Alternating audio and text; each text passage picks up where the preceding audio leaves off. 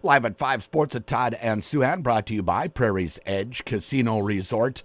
Twins beaten last night in Seattle 7-6, Jim. A late Kepler home run made it a one-run game, and they didn't get anything after that. But, you know, they were down to Seattle, facing a pretty good right-hander.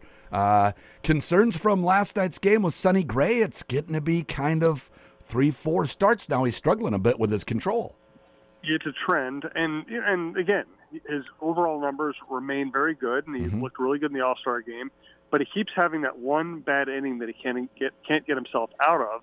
And let's be honest, he was dominant in April, and he's been very average ever since. And there are moments he looks great, but when he loses it, he seems to completely lose it, and that's not comforting when you're talking about a veteran, very capable pitcher. He's just not trending in the right direction. You know, Bailey Ober's pitching for the Twins tonight. He might be their best starting pitcher at the moment. Yeah. Lopez looked pretty good before the break, and then really pitched horribly against the A's. And Joe Ryan is struggling to find command. And Sonny Gray, the problem with Sonny Gray is when he loses it completely. I mean, he threw a lot of pitches last night that were what we call non-competitive pitches. They were balls that started off balls, never threatened the strike zone, never made the hitter uncomfortable. They just get to take it and wait for the next pitch. He's got to be better than that. Yeah. Having been a pitcher at one time, of course, at a much smaller level, much lower level, but sometimes it just disappears from you. It's a difficult thing. I mean, he's firing his hand forward on the curveball at 84 miles an hour or whatever, and has to release it at just the right time. It's a very fine art to throw strikes, and it can just get away from you. Oh, no doubt about it. But, and hey, just about everything in baseball is really hard. Yeah. And that's what baseball is all about, is giving people 162 games to establish who's better at this very difficult craft than others. And, you understand, I actually understand people missing in the strike zone and getting hit hard more than I understand a veteran pitcher not coming close to the strike zone. Yeah. Listen, sometimes you just get beat. Sometimes other teams can hit a good pitch. Sometimes you hang one. But what really, to me, bothers you is when people don't give themselves a chance. It's like Roy Smalley always, he has so many great lines that just end up just resounding, year after year after year when you watch the game closely. And one of his favorites about pitchers is your stuff doesn't get better later in the count. Right. So why not just throw it over the plate early? Yeah, that's right. If you just throw non-competitive pitches and you're down 3-1 or 3-2 or 3-0, guess what you're going to have to do? You're going to have to throw your best stuff over the plate at that point. Well, why not do it when the counter's even or you're ahead? Why put yourself in a situation where they can keyhole you and they can look for one pitch and they can look to drive something? Why not keep them on the defensive and throw that good stuff early? Yeah. And we've talked about Pablo Lopez, too, who, has so far been solid, if unspectacular, since the signing of that contract in particular. Do you have any concern, like what I think the Twins are still second in team ERA, any concern that they might regress a little bit here in the second half of the season?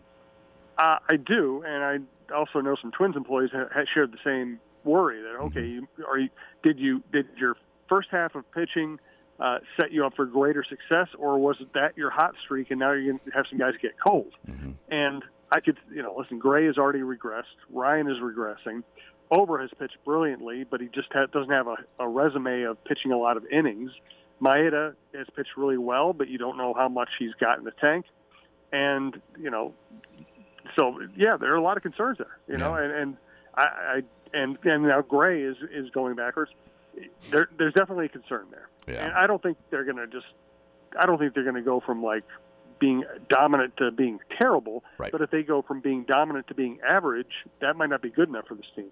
Then if that happens, they need the lineup to start hitting. While I feel like the pitchers have kind of pitched over their heads a little, I really feel like the hitters have not performed up to their capabilities. It could be the pitching goes one way, the hitting comes back the other, and, they kind of continue to win at the rate they have been. That's very possible. Now, they scored 6 runs last night, so I'm not going to beat up on the hitters. Yep. But Buxton is helpless. Yeah. He is absolutely helpless. Right now, I think you could look at a lot of the guys in the lineup, and Rocco makes this point a lot, and say, okay, Gallo's doing about what you expect. Kepler is hitting down to low expectations. Some of the rookies have overachieved. Kirilloff's doing about what you would expect. Taylor's doing what you expect. Jefferson, Vasquez. Jefferson's overachieving. Vasquez is underachieving. And you're getting about what you expect. It's really Gray and Buxton. It really is those guys. And Gray has started coming around. His approach is much better now. He's given himself a better chance. Buxton has gotten unusable. Yeah. They're facing 3 more right-handers in this series. I think I would rest Buxton the next 2 or 3 days, and I would start Wallner and A, give Buxton some time to straighten themselves out, and B, send them a little shot here. Yeah. Tell them, hey, yeah, we love you, but you're not doing your job. You're not even come close to doing your job. They won't send him a shot. You can send him a shot just by dropping him in the order before you wind up sending him to the bench for a couple of games, and they continue to hit him third.